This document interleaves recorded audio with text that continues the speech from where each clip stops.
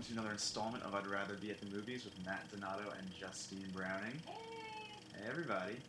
So we had a little long weekend over here, and we're looking at what's coming out next week. Not much, honestly. We have RoboCop coming out, which I will be seeing on Monday. Unfortunately, no thoughts on that yet. Joel Kinnaman is in it, and he's actually the star of The Killing on AMC, and he's really one of the highlights of that show, so he's a great actor from Sweden that I think will bring something very interesting to the character.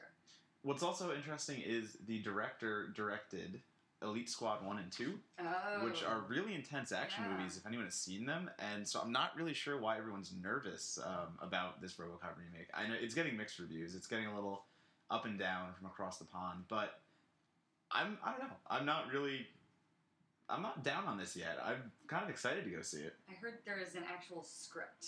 There is? No. They actually wrote a script. With a plot. Get out of here. And dialogue. And a relevant theme to today's world. I just don't know. The only thing I'm nervous about is the original RoboCop has that gritty violence of, just insane sci-fi. Mm-hmm. So I don't know if they're going to be able to pull that over. But we get Sam Jackson, so I'm okay with that. Big Sam J fan. Out completely now. Absolutely. So I wrote a lot of reviews last week. I was on a little review kick. I think I wrote like 10 reviews, which is kind of insane for 1 week. I feel lazy next to you. I know. I'm better. But we can pass that. We'll gloss over that. But no, I wrote a ton of reviews. So I want to talk a little bit about movies that you might not have heard of. And most of these movies that I did review were lesser known. Besides the Lego movie, which you should all go see. Best movie of the year. Which I'm going to see again tonight. And because when I do the free screening, I don't get to give my money to a movie I really like. So I'm actually going to go back, and it's good enough where I'm going to go pay that crazy $20 ticket to see an IMAX 3D, but it's way worth it. And I think it'll be fun with a big crowd of the public. Everything is awesome over and over again. I want that song on repeat. But anyway, so let's get to some lesser-known movies that I reviewed. I don't know what we're going to call this segment. Let's just call it Lesser-Known Movies I Reviewed. I think that's a perfect title. By Matt Donato. So let's first start with a movie called Lucky Bastard. I'm going to try explaining this to you, and you're going to try to have a straight face when I do this. Okay. It is a found footage horror movie that takes place on a porno set. The whole idea is that Lucky Bastard is a website that lets everyday average Joes have sex with their favorite porn actress on camera for the website.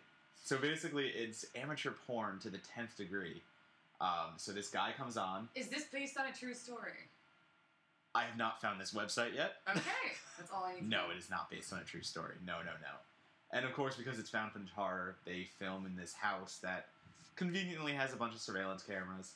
The guy comes in, seems nice enough, all of a sudden starts to get a little sketchy, has some performance issues. Air quotes. Note the air quotes. You can't see my air quotes, but there are air quotes here. And that's where the horror comes in.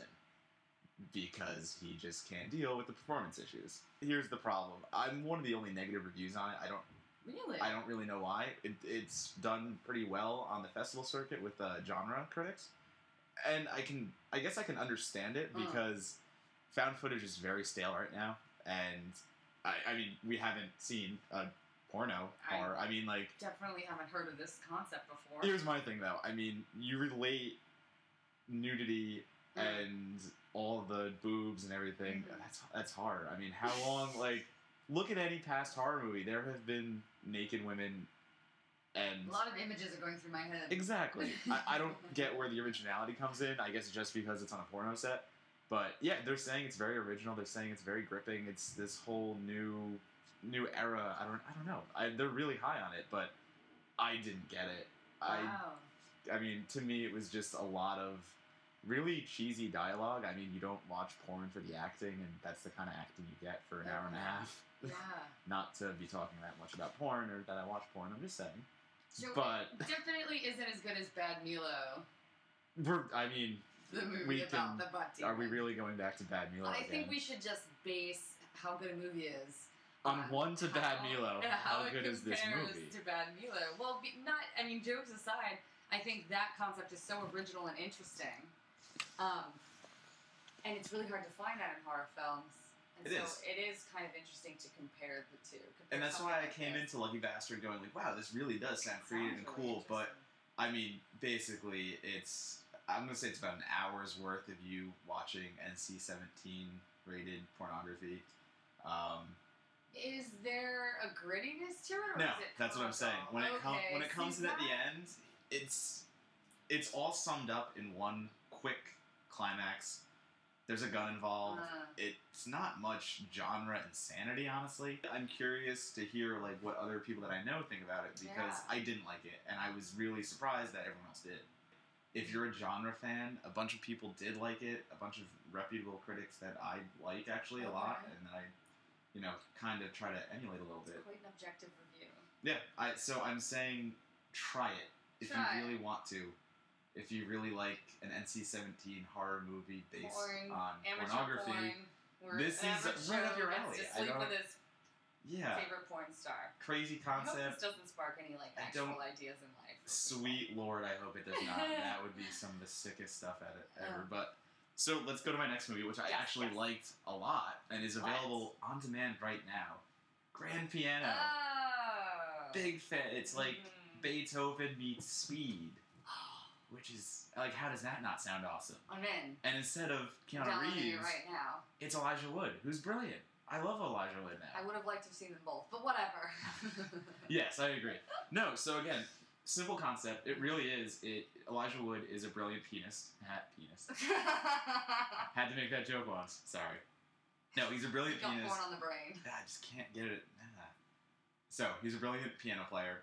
He plays a concert right after his mentor of sorts passes away. And the piano has a special significance because it was, the guy's piano. And there's also this mystery behind the piano where apparently, like, it could be a locked box for some sort. I'm trying to stay as vague as possible. So with that knowledge... Appreciate that. Yes, it's a very thrilling movie, so I want to stay very detailless. Let's go with that. But no, so Elijah Wood's playing. He opens his music, and he sees a note that says, go to the next page. Yeah. Turns to the next page, and basically it says, there's a man in the audience with a very high-powered sniper rifle, and it's aimed right at him. And if he doesn't play flawlessly, which he didn't last time, and he spent 5 years away from being on stage because he choked, if he doesn't play perfect this time, he's going to kill his lover. Oh my god. Elijah... I have to go and watch this right now. Yeah, so Elijah Wood kind of goes, oh, this can't be true, whatever. He's having his own little inner debate, and then this little red dot appears on the music. So then I'm getting chills right now. So from there, it's him playing through this concert, and the music is spectacular. I'm a metal fan. I'm this weird rock and roll guy. I still do all that stuff, but to sit there and listen to concert piano playing, it was actually very relaxing. It was very nice. Wood's performance, again, I loved him in Maniac. That was another movie. I was just really like high on Maniac. Well, Maniac is is not like this. Trust me. Maniac was sick and twisted. But again, nobody really recognized that movie. Not at all. And this one either. No, not at all. Maniac was the best horror movie of last year. Wow. I didn't get away from that. But yeah. So Wood's role here is just as gripping, and he plays this man. He's playing piano the whole time. He's on stage and. Oh, it's great. I loved it. I absolutely love Grand Piano. To me, what I'm getting out of this summary is it's kind of what it feels like to be an artist for so many people or do something like that, like play a concert. You think that if you don't do it right, someone will shoot you. Like, that is how high the stakes are. Exactly. But this is literally... a whole new level. Like, if I mess up, something terrible will happen to someone. Oh, and can I say that John Cusack is the man with the gun? Will you stop it? Yeah. Cusack's in it. Alex Winter of Bill and Ted fame. Bill and Ted's excellent. Alex Winter is the guy on the ground that does all Cusack's work. It's not really hidden that it's Cusack. You know he's in the movie, and you hear his voice immediately, so I'm not spoiling anything, everybody. Don't worry about that. So are you ready for another movie? Because I just keep going. I'm just going to stop with Grand Piano there. Everyone go see it. It's a great thriller. The next movie I'm going to go into is called After the Dark.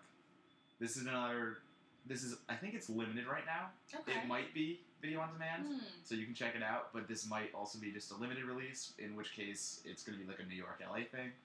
But, okay, so After the Dark is a philosophy class in high school, and it's their last day, and it's touted as a apocalyptic. Sorry, Another one of those. one of those movies. But the whole idea is it's not the apocalypse. It's these philosophy kids sitting in class, and their teachers leading them through scenarios. So the apocalypse is what this guy is creating. He's telling them, okay, there's about 20 of you plus me, that makes 21. We're all stranded in the apocalypse. There's nuclear bombs going off all around us, and then we're immediately transported to this area. Okay. So we're seeing the things as they happen, but we know they're just in class. So, but the whole idea is that in each scenario, there are 21 lives. It's the apocalypse. You can only save 10 people. Each person has a different occupation. Each person has a different skill, and it's up to these philosophy kids to figure out who do we save. Who do we repopulate the world with? You know, they take everything into consideration, you know, and then they go in the bunker, live for a year, and they have to come back out of the bunker after the apocalypse is over. So they run 3 scenarios, and each one has varying, you know, outcomes, we'll call them. Right. Again, we know none of these kids are dying. We know it's kids just talking about it. But the way that they splice together the classwork, and then it cuts to all of a sudden nuclear explosions, like I said, and it's really interesting how they debate the apocalypse. So philosophy is a useful subject to have Exactly. studied in life. Exactly. I mean, number one, where was this in my philosophy class? Right? I slept through philosophy because it was just reading. Plato's Cave. That was one of the examples they gave in the movie, actually. But yeah, I mean, it's so much fun to watch them work through the struggle of do I keep my best friend who's a florist, or do we keep the organic farmer? It's like a live board game. Exactly. And each time different wrenches are thrown in, where there might be the occupation, and then they flip the card over, and all of a sudden there's something else that goes along with it. And something as silly as, I'm trying to think out loud, so there's a electrician, and you need electricity, you need an electrician that knows how to wire things, but he's also sterile. So, do you bring the electrician who's sterile because he can't reproduce? Oh my god. No, you don't. Well, that's what they have to debate. And that's the whole debate. I would suck. It goes on. I would die first. Oh, yeah, immediately.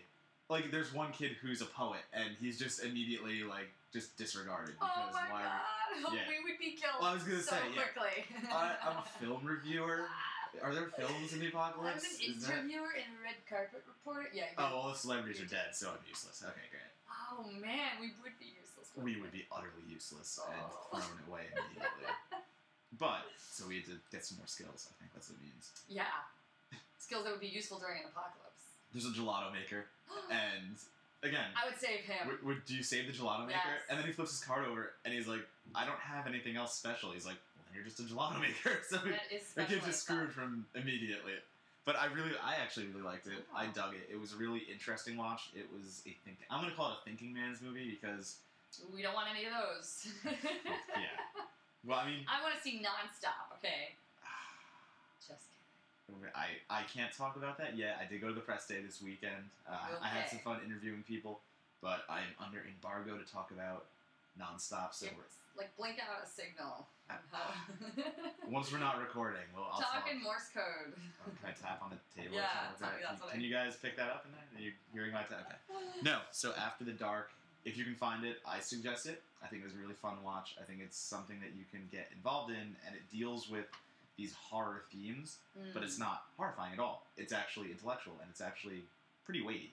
Sounds like a brain buster. It's a fun brain buster. It's a good one. Okay. The next one we're gonna go with is The Pretty One. This was actually a new release. We didn't talk about. I don't know why, so I'm gonna talk about it now. Yeah, go for it. It stars Zoe Kazan, who was in Ruby Sparks, I believe. Yes. Right? She plays very underloved movie as well. Yes. So this is one of those kind of indie darling movies where it does really well in festivals. Yeah. And then I'm watching it.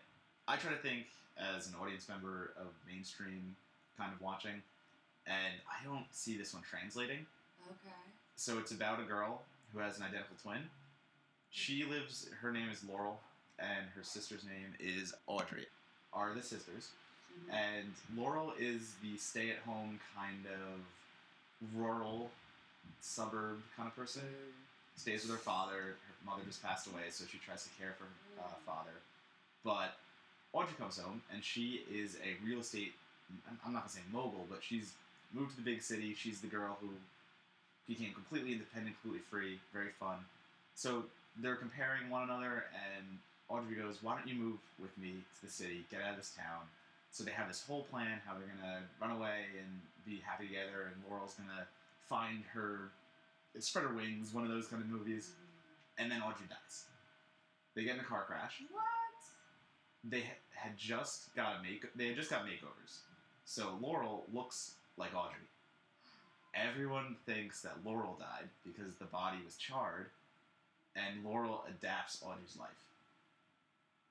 So she moves to the big city. I can definitely see some people digging this. So this also has Jake Johnson, who is amazing. I love him. He's on The New Girl. He's been Safety Not Guaranteed. Yes.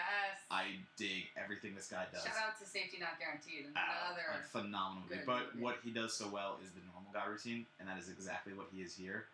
He lived under Audrey's renting, but now it's Laurel.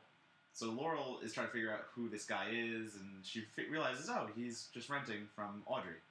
And they start this whole relationship where Audrey used to be this very cold person to him, and they didn't get along, and now all of a sudden he thinks Audrey is this newly changed girl, and we know it's Laurel.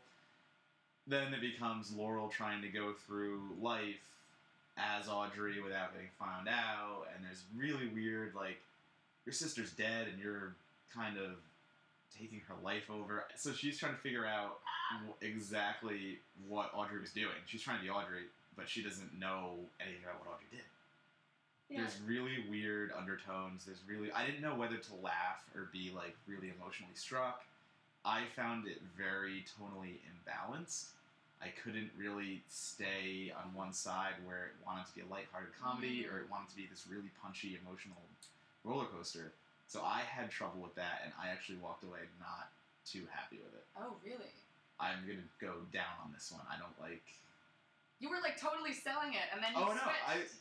Is that kind of how the format of the movie is? You're really into it, and you're on board, and then you're like, no. No, I try to be objective with this one again because it is one of those indie darlings. Okay. I'll say that again. And I think some people are going to love it. I think it's going to have a really connective story to some people. Maybe especially people who have siblings even, or exact twins. But for me, the whole... it was just a little weird at points. I was sitting there like kind of like chuckling awkwardly, but not really being sure if I could be or should be. But it's definitely worth checking out. Check it out.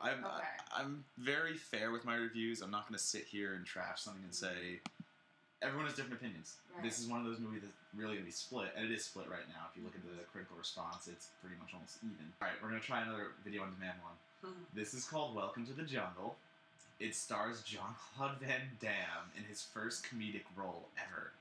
Also stars Christian Shaw, Rob Hubel, Adam Brody, a bunch of faces you've seen as well. Dennis Haysbert is somebody in this. And the whole idea is it's a business that goes away on one of those like team building retreats. And Van Damme is this ex-military kind of leader who takes them all in the jungle and is going to teach them survival skills and how to be strong leaders and independent workers. And what happens is the pilot dies. So then they don't know how they're going to lead. And then Van Damme fights a tiger, and he disappears, which is awesome. That's the best part of the movie. He fights a tiger and just vanishes?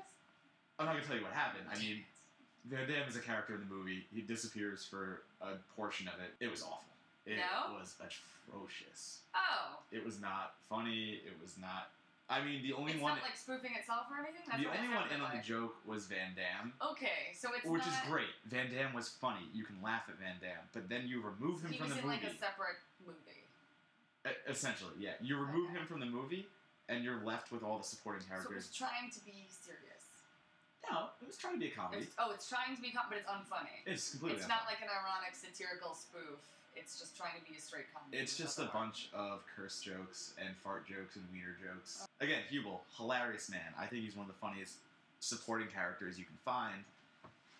He's funny when he's yelling. So what does he do the whole time? Just yells random profanities and just says really weird stuff. Nobody goes outside the box. Nobody does anything interesting, and it becomes just dreadful. So whereas the other movies are sort of forgotten unfairly to an extent, this one best left. This one is in the dark. absolutely best left in the dark. Okay.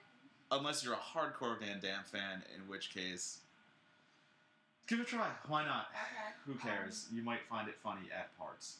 I'm gonna do one more. Okay. It's called Scorn, and I just have to mention Oh, this is one. this the one with Billy Zane? Oh, the Zane. It Oh, popped the up Zane. on, I think, Hulu or something. It was like a forced trailer on some video on demand service, and I saw that it seems like a threesome situation with Billy Zane. Oh, I don't even know if I used to respect the Zane, but He was the worst thing about Titanic, don't you think? He was a I mean, cartoon villain. There was well, a lot. If you really look back at Titanic, as great as it was when you were like 10, it's a bit silly. it's ridiculous. Paint me like one of your French girls. I want you to draw me like one of your French girls, Jack. Wearing this. Exactly. Wearing only this. That's one of the greatest memes ever. But yes, no. I should have known coming into this how bad it was going to be because the Zane was attached, unfortunately, and Phantoms. he only does 1997. crazy. Yeah, he only does crazy movies now that just really aren't good, and it's directed by the man who gave us Leprechaun. How does that not get you excited? I mean, I'm gonna be honest. I kind of like Leprechaun. I'm the horror guy, so it's funny in its own right. But this essentially is Annalyn McCord, who is on 90210, who I absolutely loved in Excision, which is a lesser-known horror thriller. I'm gonna call it a body horror thriller. Okay. She's phenomenal in that, which got me excited for Scorn because it was another genre movie, and I was like, oh, I loved her in Excision. I can't wait to see what she does in Scorn. Oh my god, I think it's the worst movie I'm gonna see all year. I think it's pretty hands down set. That's a pretty quick, Yeah, link no, to give it. it's pretty only easy, too. February 9th. It's only February 9th. What is it? Yeah, it is February 9th. Wow, where is time going? We're gonna be at South by Southwest in no time. Crazy. Anyway, but yeah, Scorn. So the whole idea is Annalyn McCord and Billy Zane are going away for a romantic trip just in the middle of nowhere in a really nice house, and she finds out he's cheating. So she goes all torture porn on him and Good for her. ties him up, invites well, we don't know who the person is, so she invites the mistress over. Turns out to be her best friend, of course. Always a because good idea. Always. We've all And been there. she gets tied up, and then the rest is Annalyn McCord threatening to kill a puppy the whole time. Does she kill poor him? little Bootsy. She kills him, doesn't she? No, thank God, because if A she puppy did, lives? it would have been the worst movie ever. There is one hilarious scene where she threatens to microwave the dog. So, you see Annalyn putting the dog in the microwave, All the hope just drained from cuts my face. away, cuts back to clearly a motionless stuffed animal sitting in a microwave, and you're just sitting there going like, wow, you're really going to pull this? Like, which is great, because you don't want to stuffed leave a dog in a microwave. That you should... don't, and we've all been in that situation. It's You never always good. take the dog out of the Always microwave. take the dog out of the microwave. Always. But that's how I believe comical. it was Gandhi that said that. An eye for an eye, a dog for a microwave. That's... Don't leave the dog in the microwave. I don't think it was Gandhi. Anyway, but it's that laughable. Scorned is one of those movies you watch, and there's a car scene that's completely green screen, and it's one of those, like, over-exaggerated where, like, Annalyn McCord's, like, hands are going crazy on the wheel, and it's not, like, doing Is anything. it wrong? That's not how people drive. I have to confess something. Go now. ahead. You've just lost all hope. You're like, go ahead. What does it matter? I didn't. I just Except for went to Scorn. bed that night because I just didn't know what to say. I was just like, nothing else I just do thought, is I cannot meaningful. speak. I must hibernate. I kind of now want to check this out with a group of friends, and But it's not even. Watch I it. mean, she puts on this really crazy Southern accent, and she tries to be this really memorable villain, and it just miserably fails. She's just. I don't even know what she's trying to do. It's that bad. She's just running around like breaking people's legs and stuff and trying to electrocute them, but she fails completely. Speaking of not knowing what they're doing or failing completely, The Counselor is out on Blu-ray. Oh, yeah, you wanted to talk about this one. I've been will jabbering. say I apologize. It's a great movie if you like looking at Michael Fassbender. but it's terrible if you like DC movies. You're so proud of that, aren't you? The end. That's it. I put as much effort into that as That's- Ridley Scott did into the movie. All you have That's all I have. on The Counselor. I have never seen something go so wrong. Really? I'm really surprised by that. Look at every review. It's not. Oh, an no. accident. No, I'm not saying about the movie. I'm more surprised at how it turned out. Oh yeah. I mean, there's really not the. I don't want to talk about it. I think I'd rather focus on decent, worthy Blu-rays this week that maybe you missed in theaters. They're not for everybody, but Ender's Game. Did you see Ender's Game? Unfortunately, I did not. That was one of the movies I missed my screening. Yeah. Something came up and I couldn't go. And unfortunately, nope. It kind of got swept under the rug, and I don't think that it was promoted as heavily as it could have been. But basically, the film takes place when the world is under the threat of an alien race. And there's two prominent military figures that are played by Ben Kingsley and Harrison Ford. Yes. And they're in search of the next fleet commander. Ben Kingsley's the fleet commander that's in charge of everything. And the way that they're searching for his replacement is training young soldiers at battle school and seeing which soldier emerges as his replacement. And these are all young kids. And Asa Butterfield plays Ender Wiggin. Can I just say I love his name? He's the kid from Hugo. I He's know. really good. Yeah. I love his For name. those that don't know that, It's yeah. Butterfield. It's really compelling, and there's a great theme there because he's just an ordinary kid. He doesn't stand out, and it turns out he's actually quite extraordinary. But the visuals are great, and I think there's just a lot to this movie. It's, again, I think critics were largely divided, but I remember audience reviews being quite positive. Yeah. It was an audience favorite it was somewhat of a crowd pleaser. You know? It's one of those big budget movies you can go into, and it's going to be entertaining. There's flashy graphics. There's crazy sci-fi elements. Yeah. And it's kind of like a kid playing video games, except people die. I have to geek out for a second and recommend Austin Lands. Austin Land. Which, again, not for everybody, but I'm biased. Why? Because I'm quoted on the cover of the Blu-ray, You have to be. which is as good as it's going to get for me in life. Congratulations on that. And, thank you. And the nerdiest thing is that I have that as my wallpaper on my phone and my screensaver on my laptop. It's incredibly nerdy. You've seen this. And so I walk around with that on my phone. And, Who doesn't love Jane Austen? And I think it was a cool thing for me personally to be quoted on that Blu-ray cover because I was super invested in this movie. When I heard about it premiering at Sundance, I thought that the concept was so insane and so fitting for so many people that love Pride and Prejudice. It's basically a girl named Jane, played by Kerry Russell, who is so obsessed with Pride and Prejudice, the book by Jane Austen, Yep. that she pays a ridiculous amount of money, most of her money, to go to England and reenact the book. There's a place you can go called Austin Land, where there are a bunch of men there dressed up in old-fashioned garb. You go to this big mansion, and it's basically you act out scenarios that would be reminiscent of that author's work. And so there's a bunch of like failed soap stars in this situation, acting out all these different conflicts and romances. That is really interesting. It really is a lot of fun. I think a few people just didn't get it. They thought it was a little bizarre. But anybody that's obsessed with Jane Austen or even has read Pride and Prejudice and enjoyed it, I think so many people have, I think you'll find something in this. But for anyone who doesn't know this is a big thing that factors into the movie. In the UK, there was a 1995 miniseries adaptation of Pride and Prejudice that starred Colin Firth.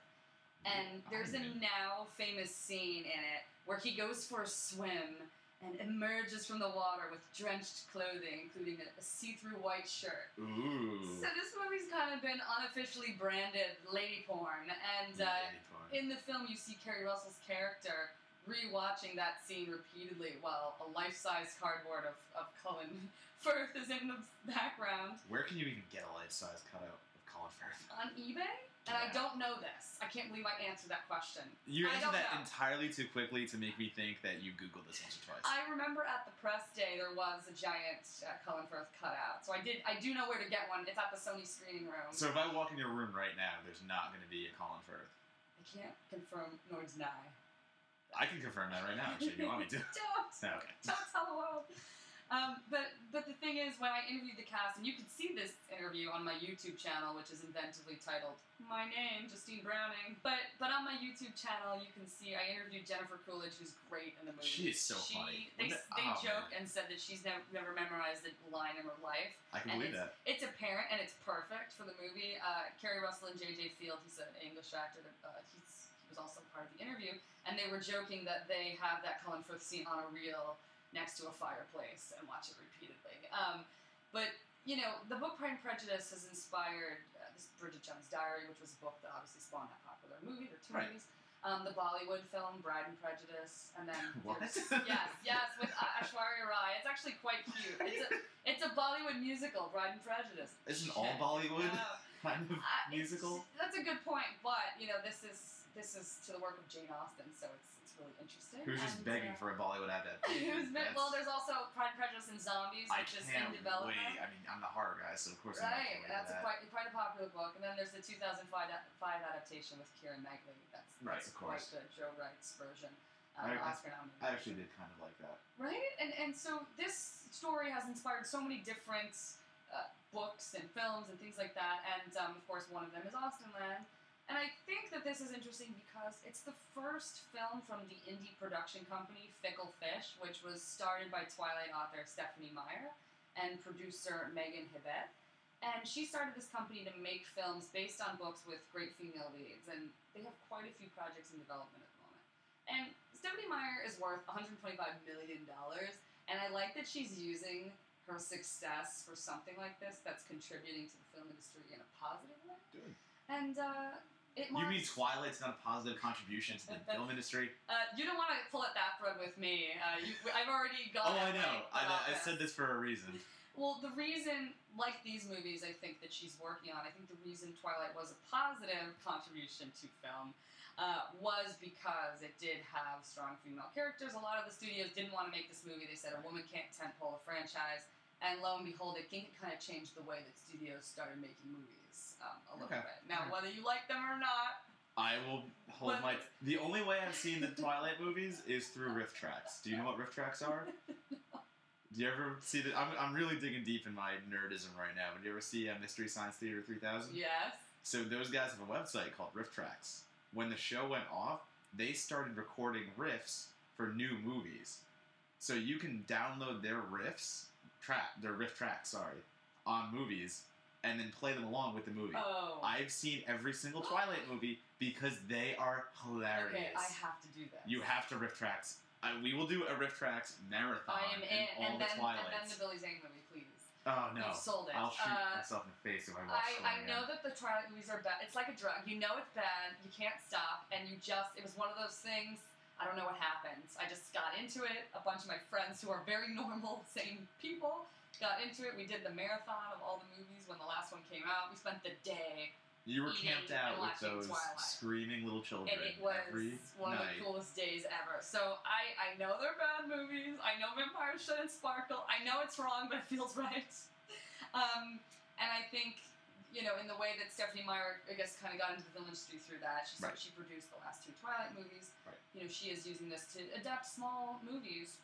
It is good to see. It is, and it marks the directorial debut of Jerusha Hess, who co-wrote Napoleon Dynamite and Nacho Libre with her husband, Jared Hess, who directed those films. This is her first film. Okay, so here's the question. Yes. In the vein of Austenland, yes. If you could go somewhere and recreate your favorite anything, what would it be? You know, it's funny because I asked the cast, I asked them, are there any fictional characters that ruined you for real people? Like the way that Mr. Darcy has, the Colin Firth character in Pride and Prejudice.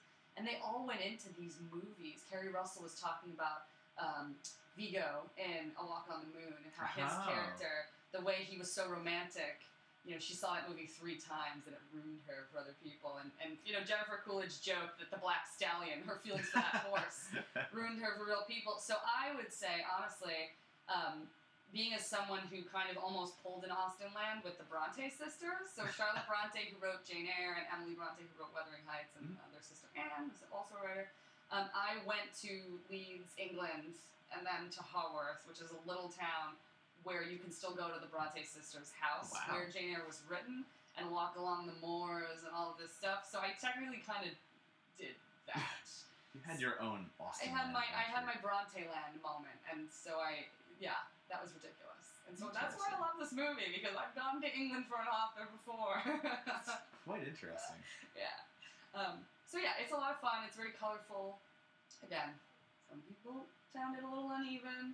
I'm biased also. My quote was on the Blu-ray cover, but I've also interviewed Kerry Russell a bunch of times, and she's one of the coolest chicks in the biz.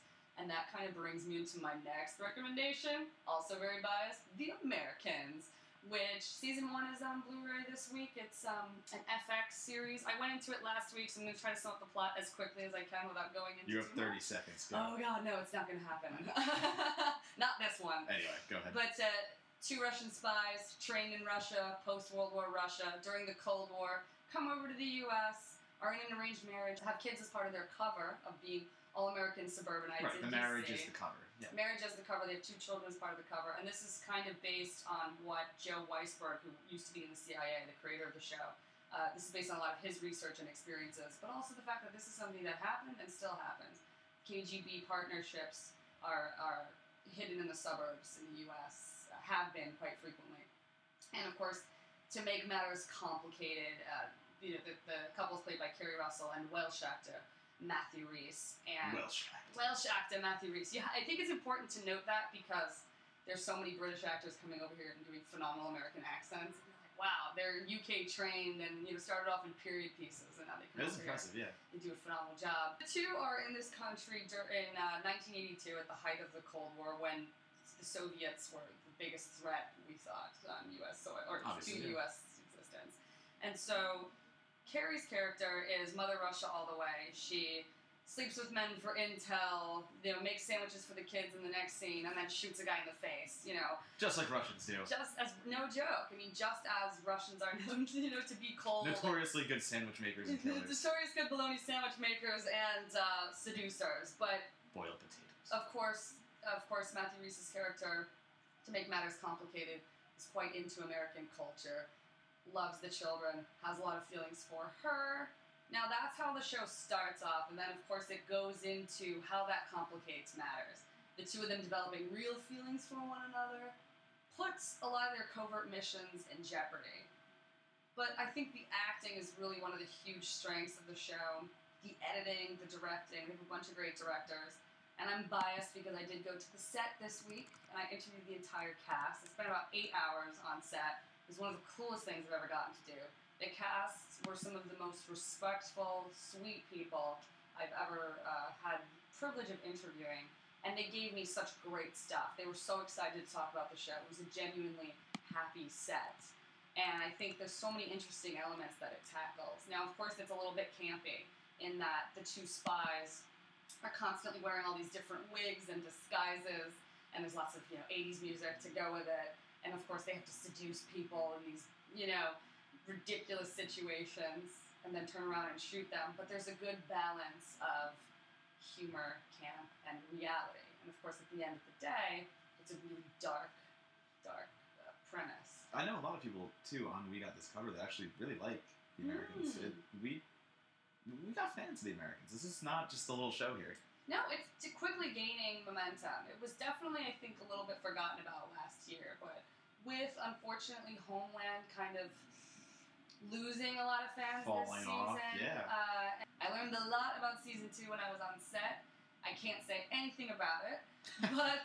Embargoes. I can't say... I mean, they revealed so much, and it's just fascinating what they had to say and what's going to happen this season. It's a lot darker than the first season, I think, and I'm really excited for it. So we can expect a nice pickup here in The Americans. Yeah.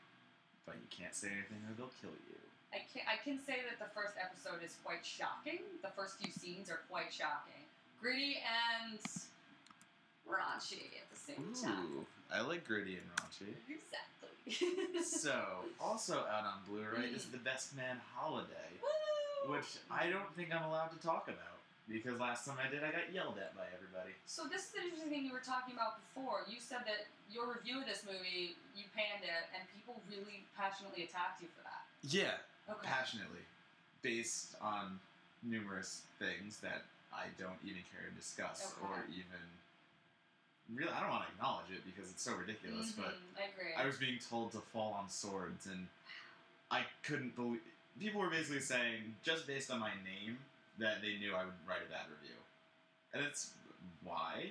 Because my name sounds. Donato! Yeah, exactly. So it was one of those movies where I reviewed it as a critic, and I said in my review everything that I said that I didn't like about the movie.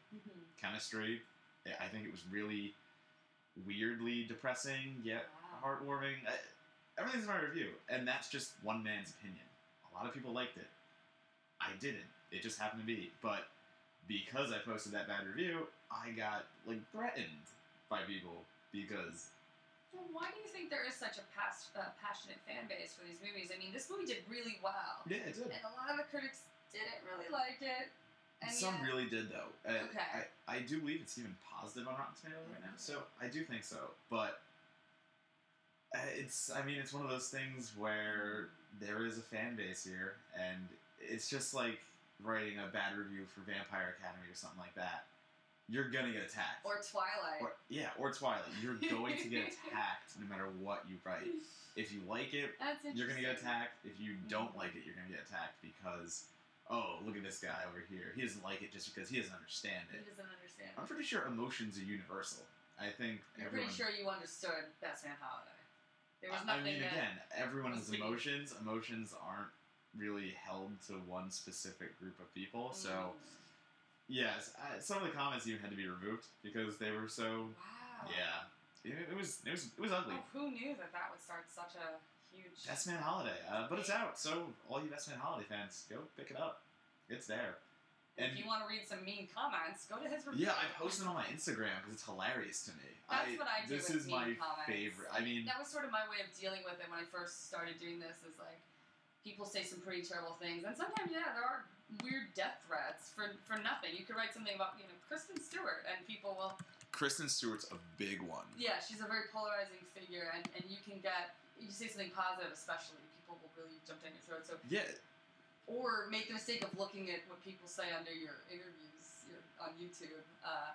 I read the comments. Checking on occasion. I read comments for humor almost. I like to read people that sit there and call me a hipster for liking weird horror movies and it's say crazy when they attack you personally. Yeah. Yeah, I want to read. We're gonna do this one day. We're gonna write down our favorite comments, and we're just gonna read them out. Really mean ones. I have some really mean ones. Mean, and some that just don't make any sense. Where I know that it was a decent. And it's hilarious because people can just sit behind their computers and say whatever they want. But I mean, we're the people sitting here. I mean, I love writing. This is what I do, and to have someone just jump down your throat without even reading your article. That's my favorite. And they don't even know what you're talking about, and they just. This is going to be a new episode one day. We're going to do a segment. I would love that, but I've gotten. I'm sure you have too. Just very good at completely ignoring it, and just laughing. No, I laugh. When it first was a thing, I remember it would ruin my day. Why does everybody love me? Why do you hate me? I'd be like, they don't like it, and it's a thing. Actors say this too. Live by the sword, die by it. If you believe the good reviews, if you believe the bad. So exactly. Some people write really sweet things on the bottom of the interviews. And they do. Yeah. No, this isn't just people hating. I mean, there are good commenters out there, but you can tell when somebody's clinically insane writing a comment, and when somebody makes a good point. There are times when I know I was a little off in something, and they make that point, and I'm like, gotcha. I've had brilliant debates through comments with people that know exactly what they're talking about, and it's awesome. That's what I love. I love if someone can sit there and have a perfectly fine conversation. I'm not even going to say intellectual. If you can just have a perfectly fine conversation because you know what you're talking about, that's fine. When you get some guy jumping in saying that I probably live in my grandma's basement and just watch horror movies all day and don't have a girlfriend, and it's just like... That really sounds awesome. Okay, yeah, right? I mean, that sounds phenomenal. Compliment. Nana, where's my food? No, that would be phenomenal. So I have 2 more movies I want to talk about really quick. You go ahead. You contributed more to the conversation this time, but that's fine. I told you. Time. I was a busy man last week, but I recommended 2 movies and I'm out. Sorry. I did 2 screenings that I want to talk about really quickly because I don't really have much Blu-ray stuff to talk about this week. Okay. So the first one I'm going to talk about, it is called Almost Human. It is a horror movie. This is my time of the podcast where I get to be all nerdy and horror-y. Yes. So it's called Almost Human. It is an awesome hybrid between an abduction thriller, a slasher movie, and like a creature feature. Huh. So we get the beginning, which is an alien abduction, Right. and it's basically some guy in Maine, blue lights, all the normal stuff. Friend, all the normal stuff. all the normal stuff. Friend vanishes, maybe some probing. I don't know. We don't see that. Yeah. But 2 years later, friend comes back. Obviously, something wrong. He's this big hulking dude as well, so that adds to the whole horror of the situation. And he basically goes on a killing spree, but it also it's him, quote unquote, improving people. So this alien, it's basically the alien race is trying to take over. But what's awesome? Improving people. It's Wow. improving people in the sense that he thinks that his alien race is obviously superior. So what's really cool though is Joe Begos is the writer and director for this feature, and he makes an awesome impression by basically going back to 80s horror, doing killer practical effects, and giving us like a really fun horror movie that doesn't take itself seriously, but it blends 3 genres together in this way that, like, the way I looked at it is like Invasion of the Body Snatchers meets The Thing meets Friday the 13th. Because Okay. you get elements of all that in there. You get I hope the good elements. yes, you get the good elements all in there, and you get like the crazy slayings of Friday the 13th. It's just over the top, like rubber hands flying. It's so, like, but it's really well done. So horror fans, be on the lookout for that. You got about a month until that comes out. Oh, but really? when you see Almost Human, I'll bring it up again and remind you. But big on that one. The other movie I saw was a movie called Blue Ruin. Went to Cannes, went to so many festivals. I think it took a prize actually in Cannes.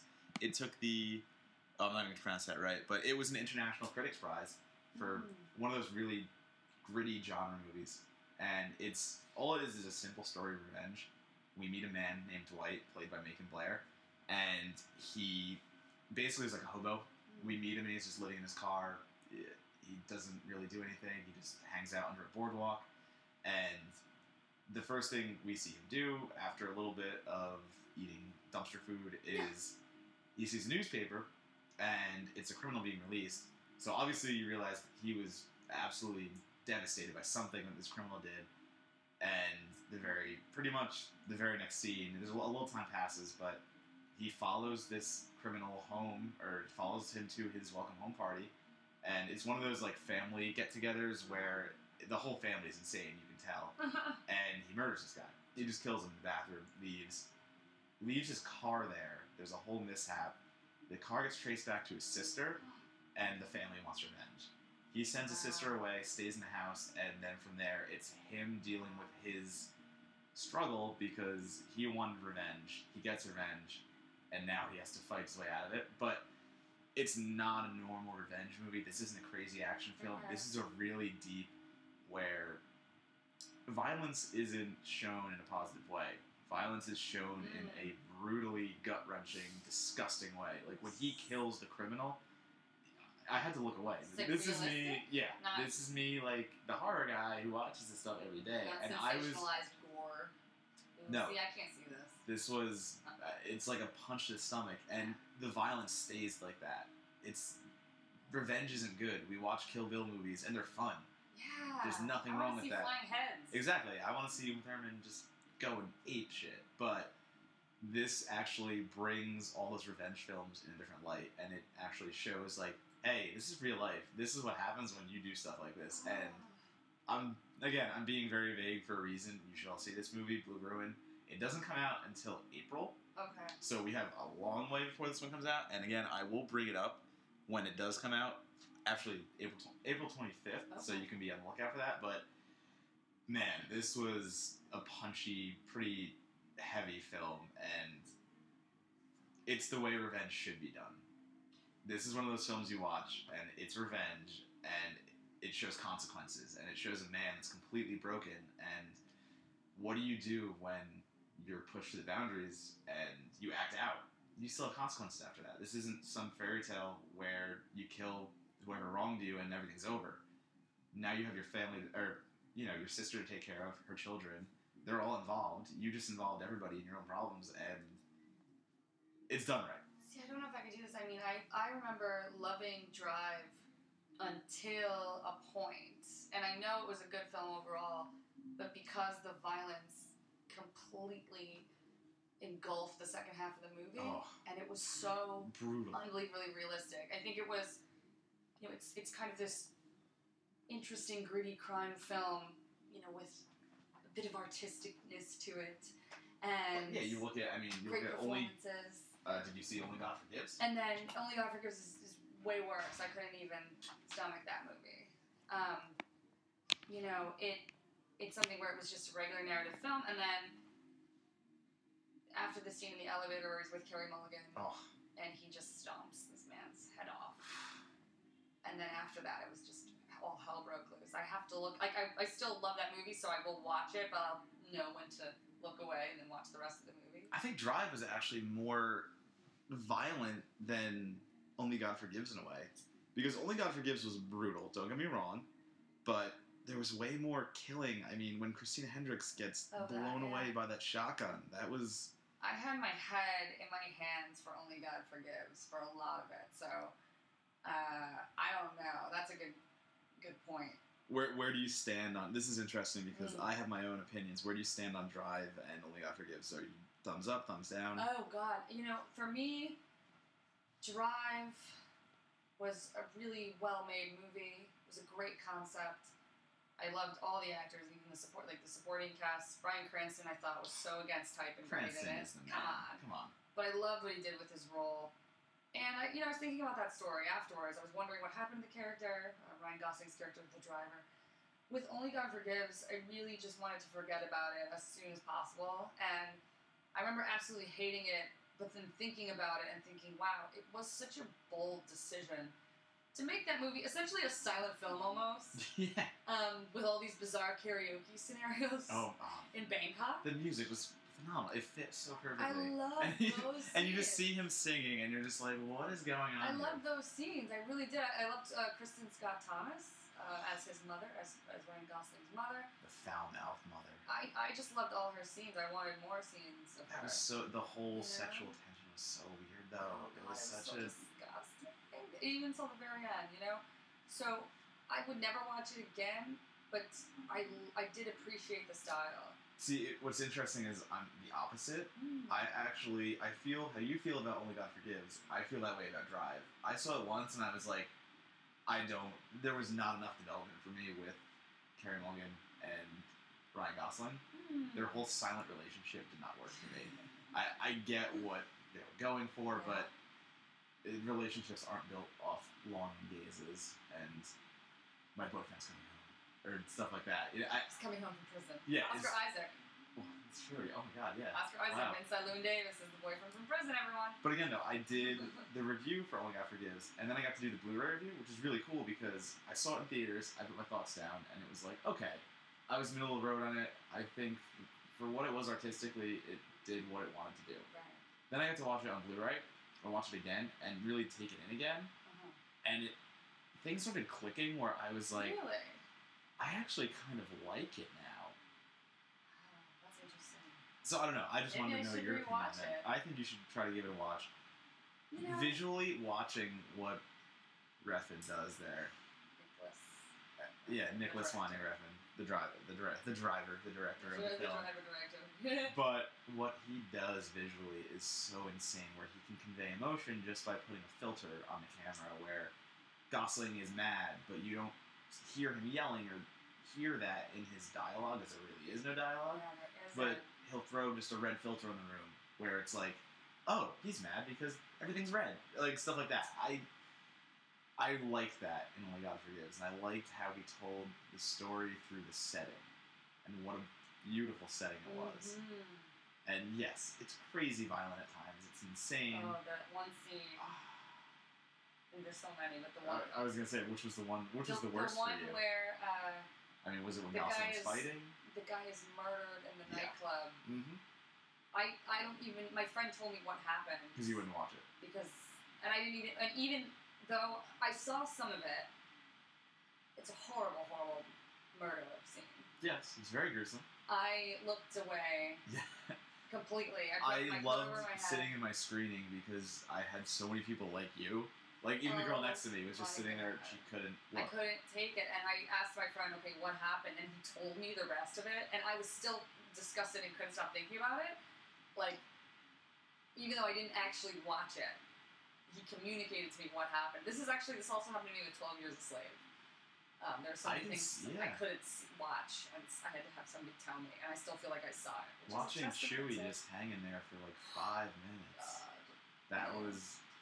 So, I think, though, for me with Drive, one of the coolest scenes, and I think it's a cool scene just in terms of movies in general, the scene where he and Carey Mulligan, they had this kind of meet-cute, interesting little flirtatious relationship with no dialogue, and it's very innocent compared to the rest of the movie. Long gazes. Gosling being broody. And just the scene where they're in the elevator and he realizes that there's a man in there with a gun that he's going to have to kill. Yeah. And he knows that she's going to witness him murder this man right before her very eyes. It's gonna happen. And her opinion of him is now going to change because he's the gentle stranger. It's a big step in a relationship. So he pushes her into the corner of the elevator, has this like slow motion kiss, and then boom. Kills this guy. Kills him so brutally. Oh god. And she sees this, and he knows that that's It's always a weird discussion the next day. Hey honey, sorry you had to see me murder that guy. Hey, sorry I stomped that guy's head off in the elevator. No. Oh, it's okay, because you're a great kisser. And you're Ryan Gosling, and you can do no harm, Baby Goose. We should have written the sequel. Just Baby Goose being an awesome hey, man. Baby Goose. I'd call him Baby Goose. Could we call it Baby Goose 2, even though there was no Baby Goose 1, and just assume that people will understand? It has the subtitle Electric Boogaloo. Baby Goose 2, Electric Boogaloo. Yeah, that would probably be a good title. You heard it here first, folks. I've greenlit this, even though I don't have a film studio. You and your imaginary film studio have greenlit this. It's already Along premiered. With Bad Milo 2, 3, 4, and 5, because there should Bad Milo Chronicles. There should be entire franchises of Bad Milo.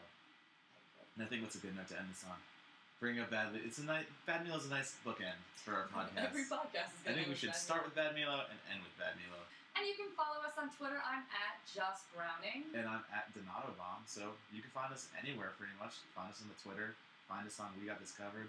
Look at our videos. Read our articles. Instagram.